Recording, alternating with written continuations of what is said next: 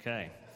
Beautiful. Beautiful job, guys. And wonderful praises to the Lord as we come into a time where we open up God's Word and we hear Him speak to us from His Word and, Lord willing, through the preaching of His Word. So I invite you to turn for our scripture reading for our sermon this morning. We are going to be in the Old Testament for this Reformation Sunday, Deuteronomy chapter 6, verses 4 through 15. And speaking of singing or doing things in tongues, this morning I'm reading from a Reformation-era Bible, so it might feel like tongues. This is my tradition I started a few years ago, and it is where on Reformation Sunday I love to preach a sermon from a Reformation-era Bible. And so I've done the Geneva Bible in the past. I have done the Bible that was influenced or mainly translated by William Tyndale, my favorite reformer, last year, I think, or year before. I can't remember exactly now. This year, our Reformation-era Bible is the granddaddy of them all, the King James Version. And so this morning, it's not tongues, it is modern English, but it's old.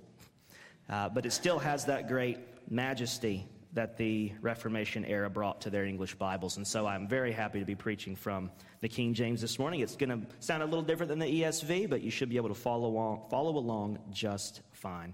So this is our scripture this morning, Deuteronomy chapter 6, verses 4 through 15. This is God's holy word for us, His people. Hear, O Israel, the Lord our God is one Lord. And thou shalt love the Lord thy God with all thine heart, and with all thy soul, and with all thy might. And these words which I command thee this day shall be in thine heart. And thou shalt teach them diligently unto thy children, and shalt talk of them when thou sittest in thine house, and when thou walkest by the way, and when thou liest down, and when thou risest up. And thou shalt bind them for a sign upon thine hand, and they shall be as frontlets between thine eyes. And thou shalt write them upon the posts of thy house and on thy gates. And it shall be, when the Lord thy God shall have brought thee into the land which he sware unto thy fathers, to Abraham, to Isaac, and to Jacob, to give thee great and goodly cities which thou buildest not, and houses full of good things which thou filledst not, and wells digged which thou diggedst not, vineyards and olive trees which thou plantedst not. When thou shalt have eaten and be full, then beware, lest thou forget the Lord, which brought thee forth out of the land of Egypt from the house of bondage. Thou shalt fear the Lord thy God and serve him, and thou shalt swear by his name. Ye shall not go after other gods, of the gods of the people which are round about you. For the Lord thy God is a jealous God among you, lest the anger of the Lord thy God be kindled against thee, and destroy thee from off the face of the earth. This is God's holy word for us, his people. Let's ask him to bless our time in his word today. Father, we pray that as we open up your word, as we break it open through preaching and expose the truth that's here, and we proclaim it, that you would be merciful to our weakness, that you would open eyes and open hearts, enlighten the eyes of our hearts, not just to see truth, but to cherish it, and to have eyes to see you today, to have hearts that are drawn to a deeper love and zeal and passion for your worship and your glory in all that we do. And we ask this in Jesus' name. Amen.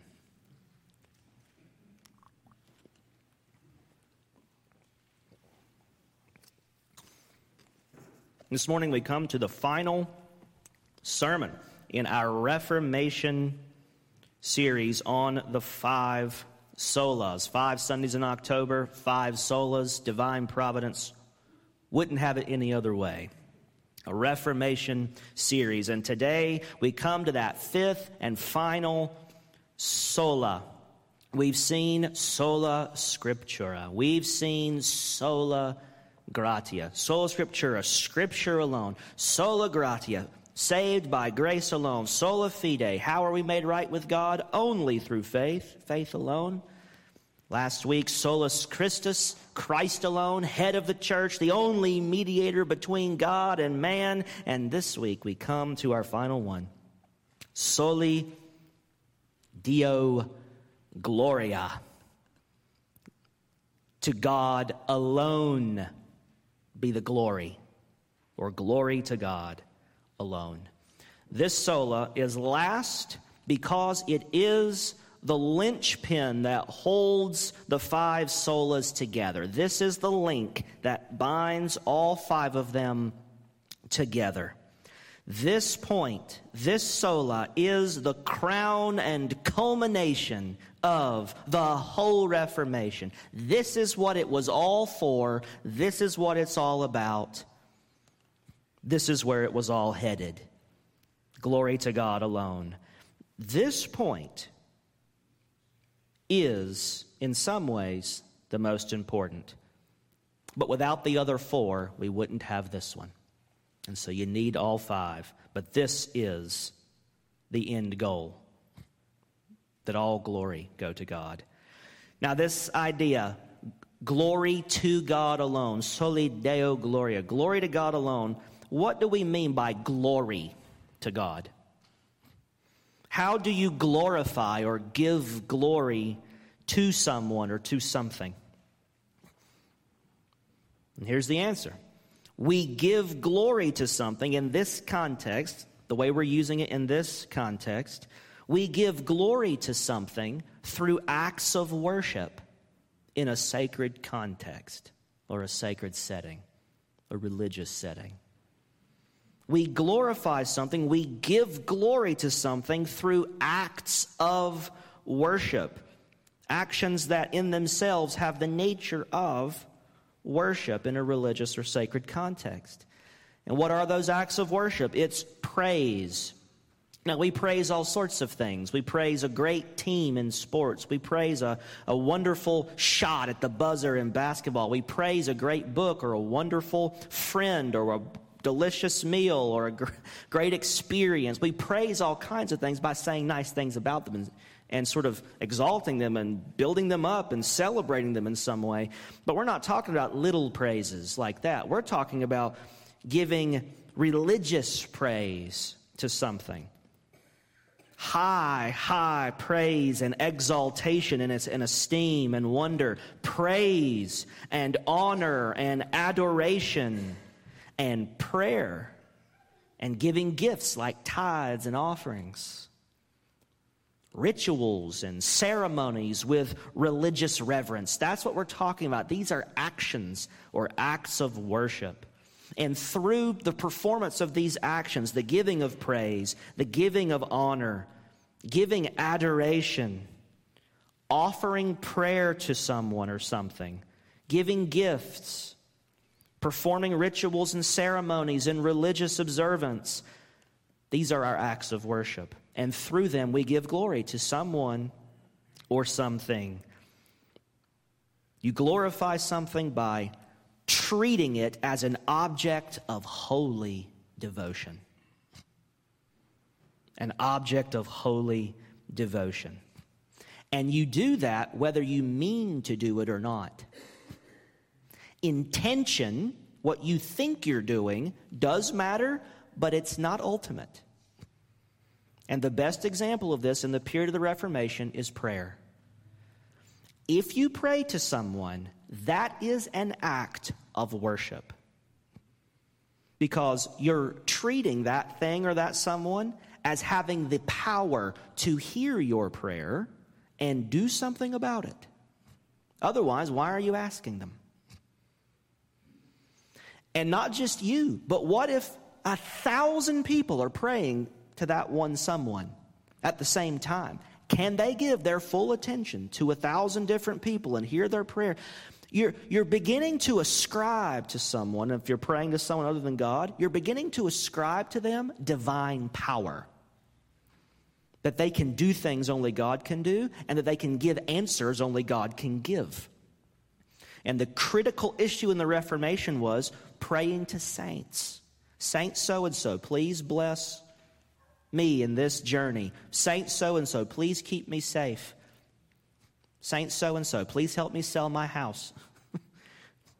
I remember working at a bookstore, and we had little knickknacks, little religious knickknacks hidden in the corner. And for the handful of Roman Catholics who would come to the store, they had little rosaries and had little saint somebody, I don't know, a little figurine of a saint. And Catholics would come in and say, can I buy Saint whoever, Stephen or something, I don't know. Can I buy this? And I say, well, yeah, of course you can buy it. And then they'd volunteer why. I didn't ask, but they would tell me why. And they'd say, I'm going to bury this in the backyard because I'm selling my house. I'm like, how's he going to help you if he's in a hole in the backyard? How's this little toy going to help you? So this isn't like stuff from the Middle Ages. I mean, it is in the Middle Ages, but it's with us today. I once went on eBay to see if I could buy an indulgence from the Catholic Church. You know what an indulgence is? It's getting forgiven for your sins for giving money to the church. You can still do that. Look it up. You can still do it. You can still buy forgiveness, time off of purgatory. Okay? Not every Catholic believes this or does this, but I'm just talking about what's still out there in some ways and in some places. Okay? Now, what are you doing at that moment? I'm not trying to pick on anybody. I'm just saying, when you're praying to a saint, when you're asking a saint to do something for you, you're assuming that person in heaven has God-like abilities.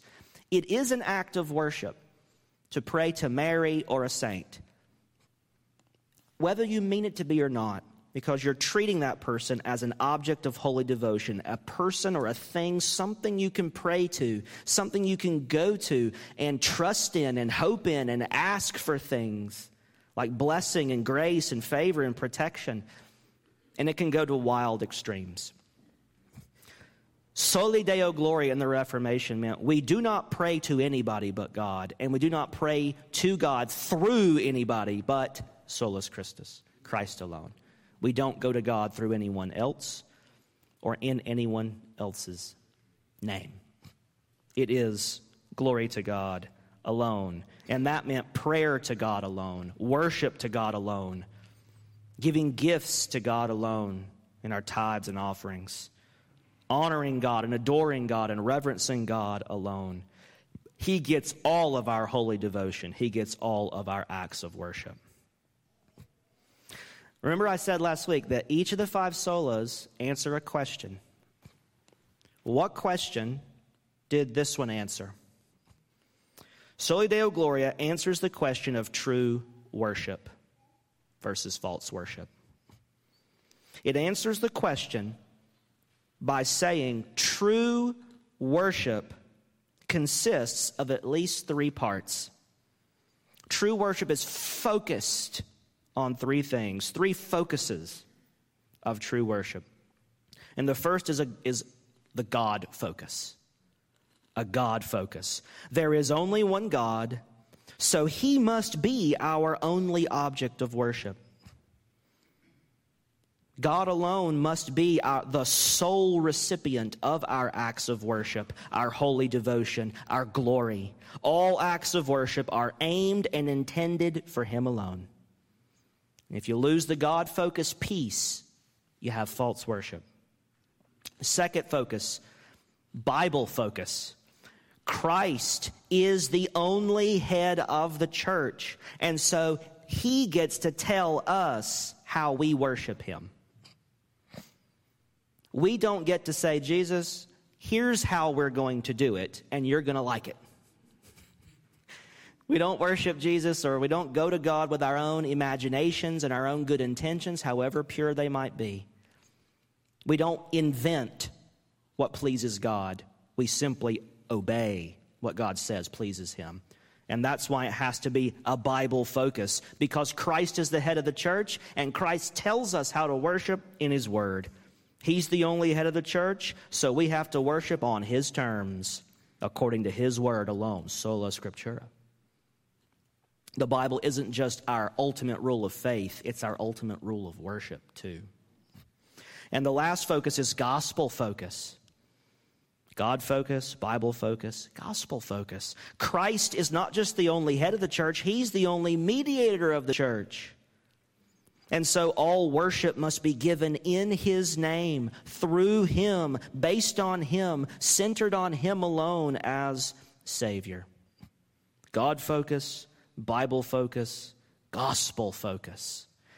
If we mess it up, if we introduce other objects of worship, we lose the God focus. We have corrupted our worship.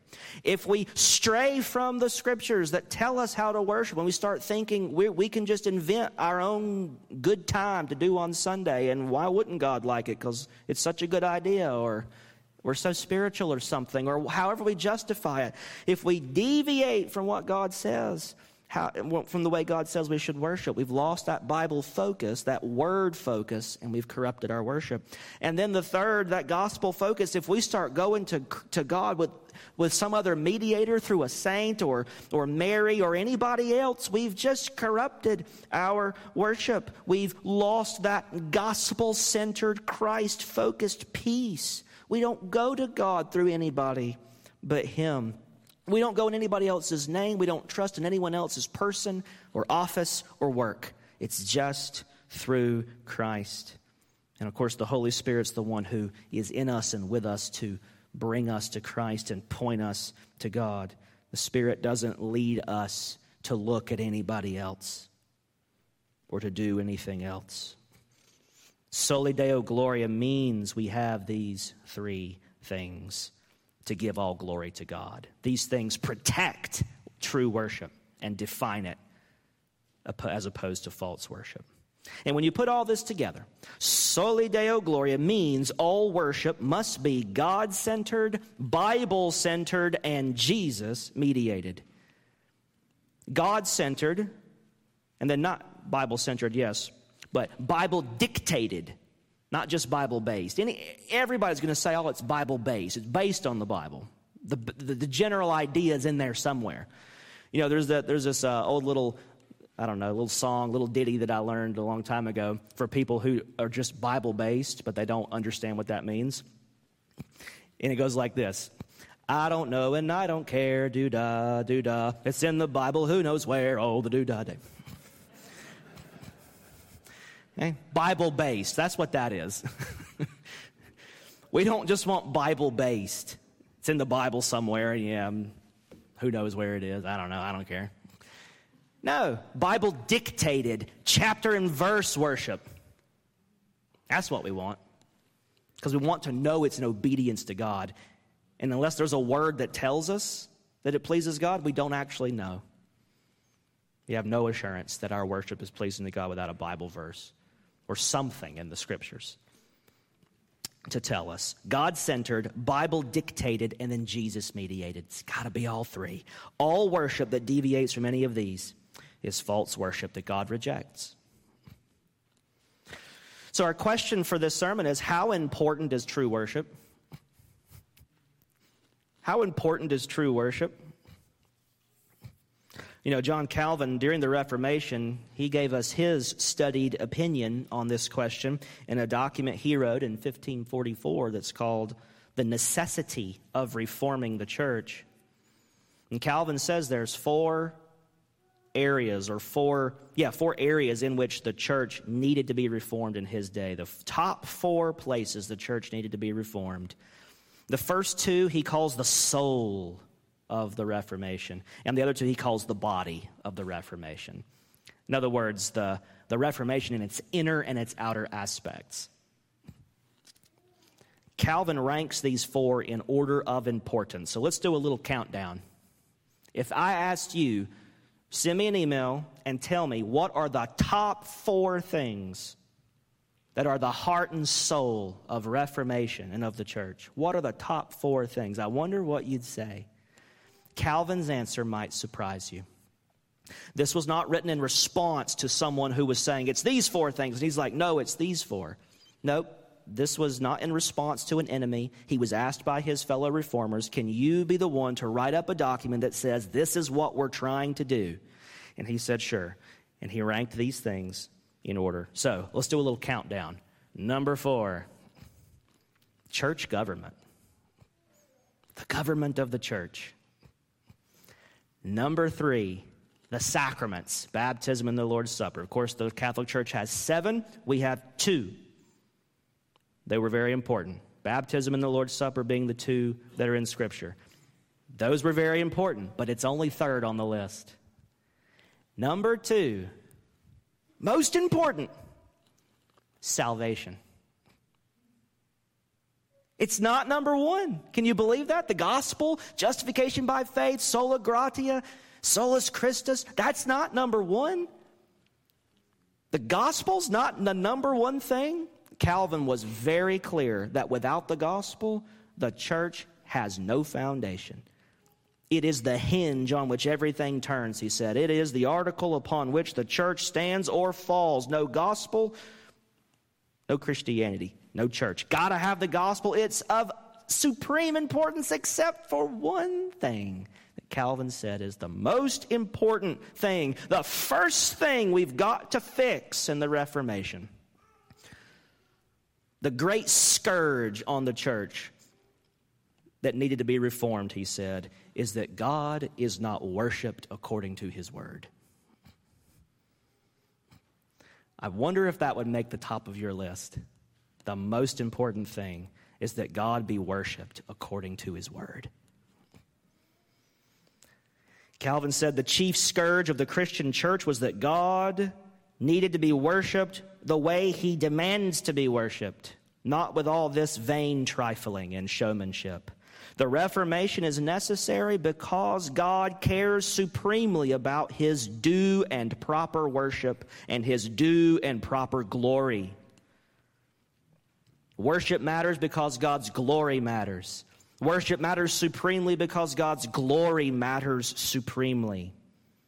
False worship brings the highest displeasure to God. Proper worship, Calvin said, is corrupted because we do not properly know Christ in his person, in his offices of prophet, priest, and king, in his work as our mediator and our only redeemer for our salvation. When we lose sight of Christ, we lose sight of the gospel. We've eclipsed the gospel. And when the gospel is wrong, inevitably our worship will be wrong. We'll corrupt the way we do the sacraments. We will corrupt the way we govern the church. Everything becomes unbiblical. It is a tidal wave, and it flows from what we do on a Lord's Day morning. When we mess up worship, it's because we mess up Christ and his gospel, and when we mess that up, everything else will fall. It's a house of cards. You can pull the little Jenga blocks out only so many times, and eventually it's going to collapse because you lose the foundation. This is why the Reformation was necessary and why it had to start with worship. And so true worship is of utmost importance. Calvin's masterpiece sets the agenda for the Reformed and Presbyterian wing of the Reformation, and it sets my agenda in this Reformation Day sermon. Calvin's way of framing the Reformation is based firmly on Scripture itself, as I want to point out to you in the few minutes we have remaining this morning. In this passage in Deuteronomy, Moses delivers God's word to the people of Israel. God speaks the most fundamental and foundational revelation of all Old Testament religion right here in Deuteronomy chapter 6. If someone were to ask you what's the most famous verse in the Bible, you'd probably say John 3:16. But if you ask a Jewish person that question, they don't have a New Testament, so the Bible is just what we call the Old Testament for them. And you say, what is the most well-known and important verse in the Bible for Judaism? It's Deuteronomy 6:4, right here in our text. Hear, O Israel, the Lord our God is one Lord, or the Lord our God is one. The Lord alone is our God. This is the most fundamental thing. No other gods but him. God tells his people in this passage what is most important to him, and it's true worship. He also warns his people of the evils that follow when true worship is neglected. And he tells us how we can protect and preserve true worship in each generation today. So these are the three things I want to point out to you from our text. First is God's passion for his worship. The second is the scourge of false worship. And third is the culture of true worship. And what I want to impress upon you through this sermon today is this. Because due and proper worship is God's chief concern for his church, we must be diligent to practice and preserve true worship in every generation. So that's what I want to point out to you this morning. Let's look first at God's passion for his worship. In our text, it's verses 4 through 6. He says, "Hear, O Israel, the Lord our God is one Lord, and thou shalt love the Lord thy God with all thine heart, and with all thy soul, and with all thy might. And these words which I command thee this day shall be in thine heart." If you skip to verses 13 and following, it says, "Thou shalt fear the Lord thy God, and serve him, and shalt swear by his name. Ye shall not go after other gods of the gods of the people which are round about you. For the Lord thy God is a jealous God among you." Notice what we see in these verses. He says very clearly, "I am your only God. Do not have another God. I will be supreme in your affections. The Lord our God is one. Love him with all your heart, all your soul, and all of your might. And keep his word deep in your heart. Do not forget him. Fear him, serve him, swear by his name. Don't go after anybody else. He is a jealous God. Have no other gods. Look to no other as your creator, your redeemer, your provider than the one who delivered you from Egypt," he says. And the same applies to us. Do not look to another. Do not ask another for blessing and favor. Do not ask another for divine protection, for grace and mercy, to fulfill God's promises. Do not look for your needs to be met by any higher source. Yes, we ask others for help, but God is the one who is to be the one whose hand we seek for all blessing. Have no other God. Do not look to any other. And we also see here that he says that we are to worship on his terms. Worship on his terms. We see this even clearer if we turn back to chapter 5 where we give the 10 commandments. Have you noticed the first 4 commandments are all about worship? All about worship. I am the God who brought you out of Egypt. Do not have any other gods but me. Do not make any images. Don't take my name in vain. And remember the Sabbath day and keep it holy. That's what God says, that the first 4 are all about true and proper worship. Have no images, no graven images. Do not bow down to them or serve them. Reverence his name alone. Do it on the Sabbath day, the Lord's day. Worship on his time and his schedule. God sets the terms. Why? Because he's passionate for his worship. He's the God who's jealous for his worship, he says. Jealous for his worship. Now, that word jealous can throw us off, because jealousy with us sounds like a vice, not a virtue. But when we say that God is jealous for his glory and his worship, when God has a passion for his worship, that's what we mean. He is passionate and protective of his worship. He's passionate and protective of his worship. That's what he says in the text. Do not go after other gods, verse 14, the gods of the people around you, because the Lord your God is a jealous God among you. He is passionate for his own worship. And that takes us to the second point we see in our text. Not only is God passionate for his worship, but he warns us of a great scourge upon false worship. Look at verses 10 to 12. It says, "And it shall be when the Lord your God brings you into the land that he swore to give to you," and he goes through all these blessings. You're going to have these great and good cities that you didn't build, houses you didn't build, and wells that you didn't dig, and vineyards full of olive trees that you didn't plant. You're going to eat. You're going to be full. When you come into the promised land and you get all that bounty from God, when he's lavished his blessing upon you, he says in verse 12, "Then beware, lest thou forget the Lord, which brought thee forth out of the land of Egypt from the house of bondage." Beware, he says. Beware. Do not forget the Lord. Verse 15, "The Lord is a jealous God among you, so don't forget, lest the anger of the Lord thy God be kindled against thee and destroy thee from off the face of the earth." God is passionate about his worship because he's passionate about his glory. And that means we are to have no other gods. We're to worship on his terms. We are to recognize his zeal and passion for his own worship. And we are not to forget that the scourge of false worship is deadly. Why? Because, number one, it brings God's anger.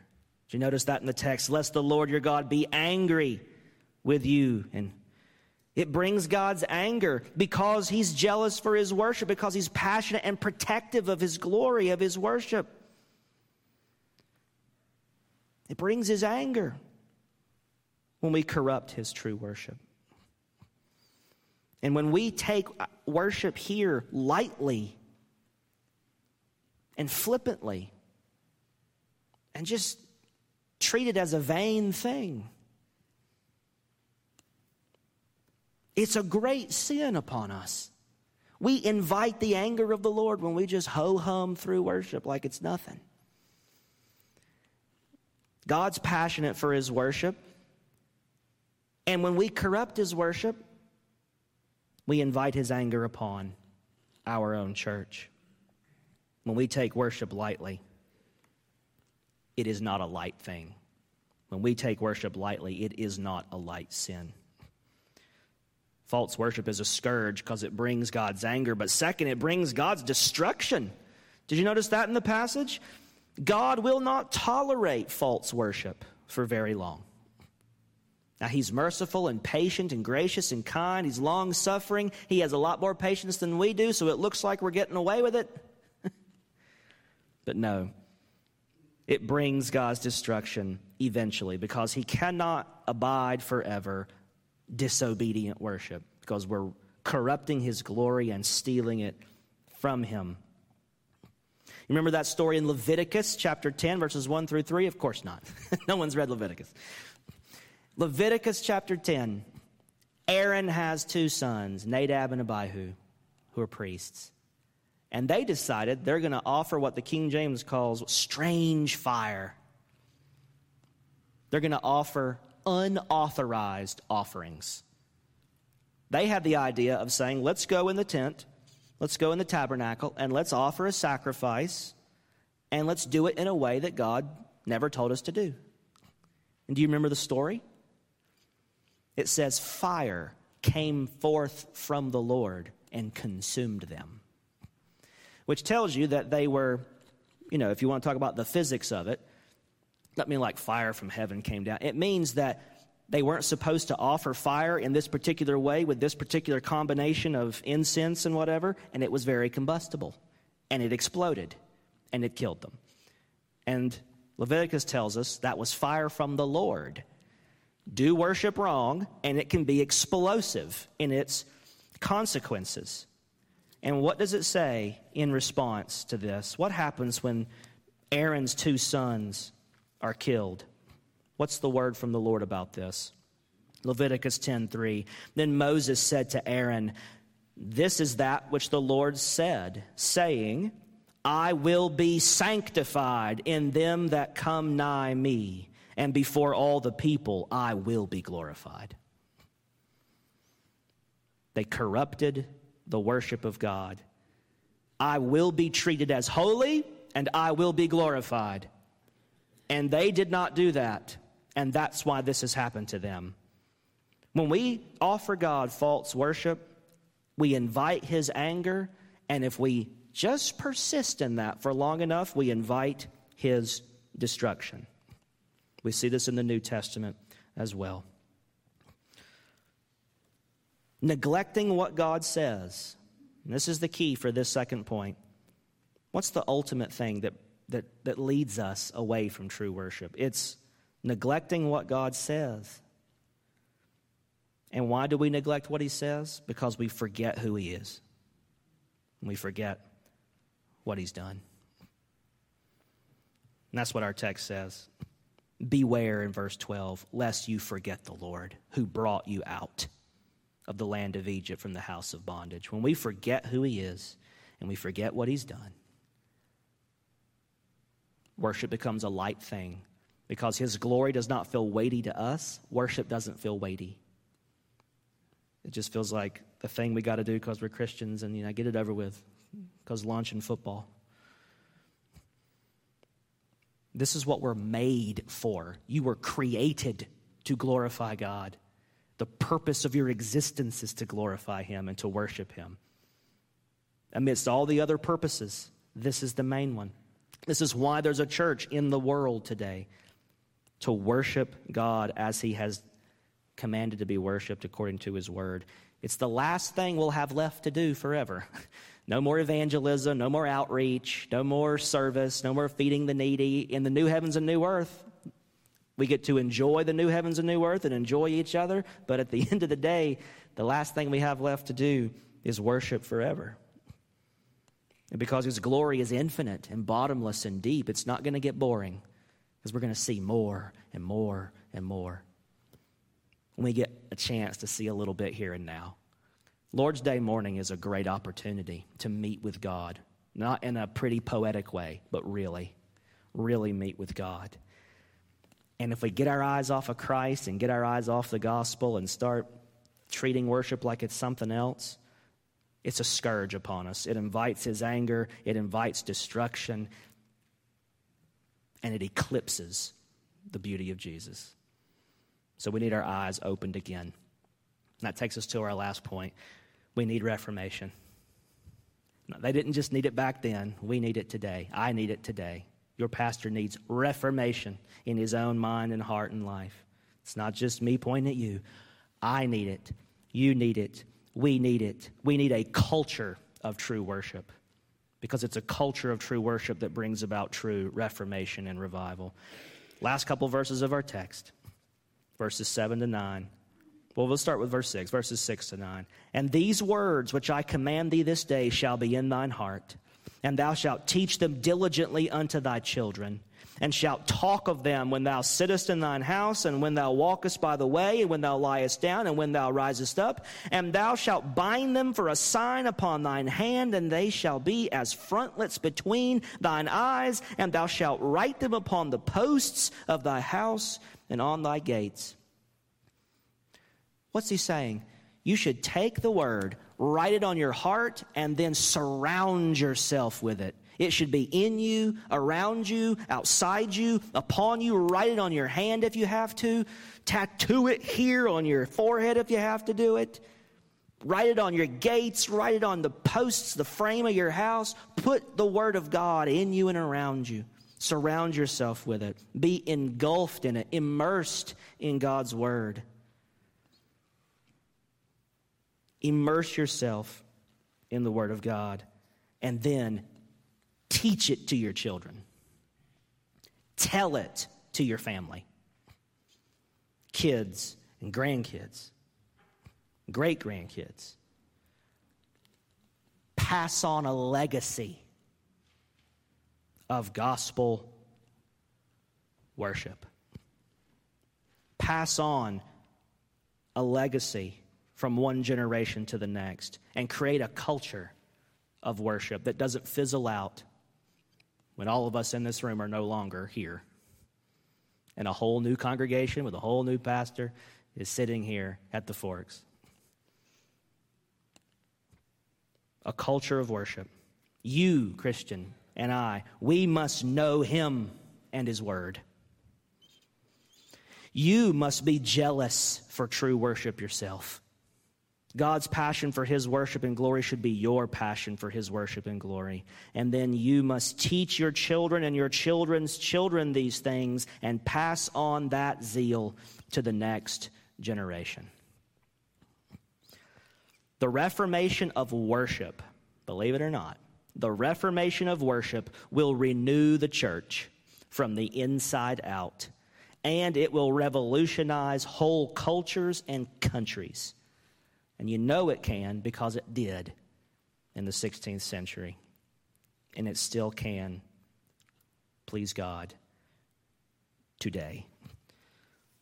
We'll close with this passage from Deuteronomy 11, starting in verse 18. It says, "Therefore shall ye lay up these my words in your heart and in your soul, and bind them for a sign upon your hand, that they may be as frontlets between your eyes. And ye shall teach them your children, speaking of them when you sit down in your house, and when thou walkest by the way, and when thou liest down, and when thou risest up. And thou shalt write them upon the doorposts of thine house and upon the gates." Just what we saw in chapter 6. "So that," verse 21, "that your days may be multiplied, and that the days of your children in the land which the Lord sware unto your fathers to give them, as the days of heaven upon the earth. For if ye shall diligently keep all these commandments which I command you to do them, to love the Lord your God, to walk in all his ways, and to cleave unto him, then will the Lord drive out all these nations from before you, and ye shall possess greater nations and mightier than yourselves. Every place whereon the soles of your feet shall tread shall be yours. From the wilderness and Lebanon, from the river Euphrates, even unto the uttermost sea shall be your coast. There shall no man be able to stand before you, for the Lord your God shall lay the fear of you and the dread of you upon all the land that ye shall tread upon, as he hath said unto you." These were earthly, temporal promises to the old covenant people of God. They are spiritual, eternal promises to us under the new covenant. But in our day, the church is not dominant. In our land, the church is not powerful in the world anymore. Who could say that the dread of the church is upon our enemies? That we tread upon the heights and we rule the day? No, the church is buffeted and beaten back and weak and anemic and in some places dying off. We are not the dread of our enemies. We're the ones who are doing the dreading these days. But it does not have to remain so. Reformation is what we need. Reformation is what we have available if we do what God says we should do. And it starts with Soli Deo Gloria. All the glory goes to God. And that starts in my heart. And it starts in my mouth. And it starts in my approach to the Lord's Day. And it starts in how I observe the Sabbath. And it starts in how I live like a Christian with my family. And it starts with how we go to church and what we do as a church. That's where it starts. We need a reformation. A reformation of true worship. A reformation that starts with each of us individually. A reformation that begins in our homes. We have biblical worship, or we can have all the biblical worship we want on Sundays. But it doesn't mean a thing if we don't live it out the rest of the week. It won't mean a thing if you forget God the rest of the week. Do not forget the Lord your God. Keep your God focus, Bible focus, Christ focus on these 5 solas. We need a culture of worship to bring about a reformation. We want to build a culture where the church is an extension of the Christian home, where you live out your faith in front of your family there, where you bring your passion for God and for Scripture, your passion for Christ and for true worship, your passion for holiness, your passion for these 5 solas and these precious truths to church with you on the Lord's day. You don't leave them at the door when you go home on a Sunday. You bring them with you, hot and burning coals from a holy fire that you have stoked throughout your week, because you have been living and believing and praying and practicing these things as a private individual and with your family and with your fellow believers the rest of the week. A reformation in our day, church, is necessary and it's possible. It starts with small things. At least they seem small to us. It starts with small things in our own lives, in our own congregation. But these ordinary means of grace come with extraordinary promise and power from on high. Let us be valiant and strong as believers and as a church and as Christian families. Let us resolve to learn and love and live these precious truths of the Reformation now and today and in front of an unbelieving but watching world. Let the light shine. Do not hide it, as Jesus said. Let us look to the one who is able to do far beyond all that we could ask or imagine, and say, Soli Deo Gloria, bring about your reformation in our day, and let it start with us. And we'll give you all praise and honor and glory, for you alone are worthy. Let's pray.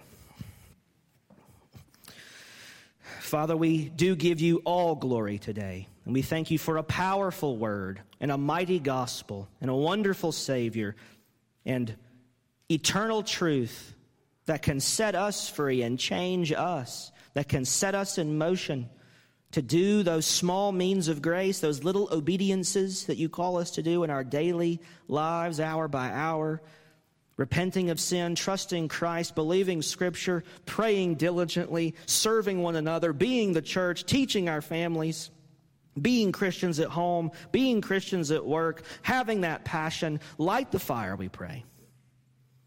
Rekindle it. These colors are red up here today because we want the fire to fall again. And we ask you to do it in our day. And let it start with us right here at the Forks. Show us that there is a mighty God in heaven who walks in our midst and that we have a powerful gospel. Reform us, we pray. Conform us into the image of Christ. And make your church and your kingdom dominant and strong, the dread of our enemies, that we might see your great commission fulfilled and all the nations bow the knee to Jesus, through whom we pray these things and give you all glory. Amen.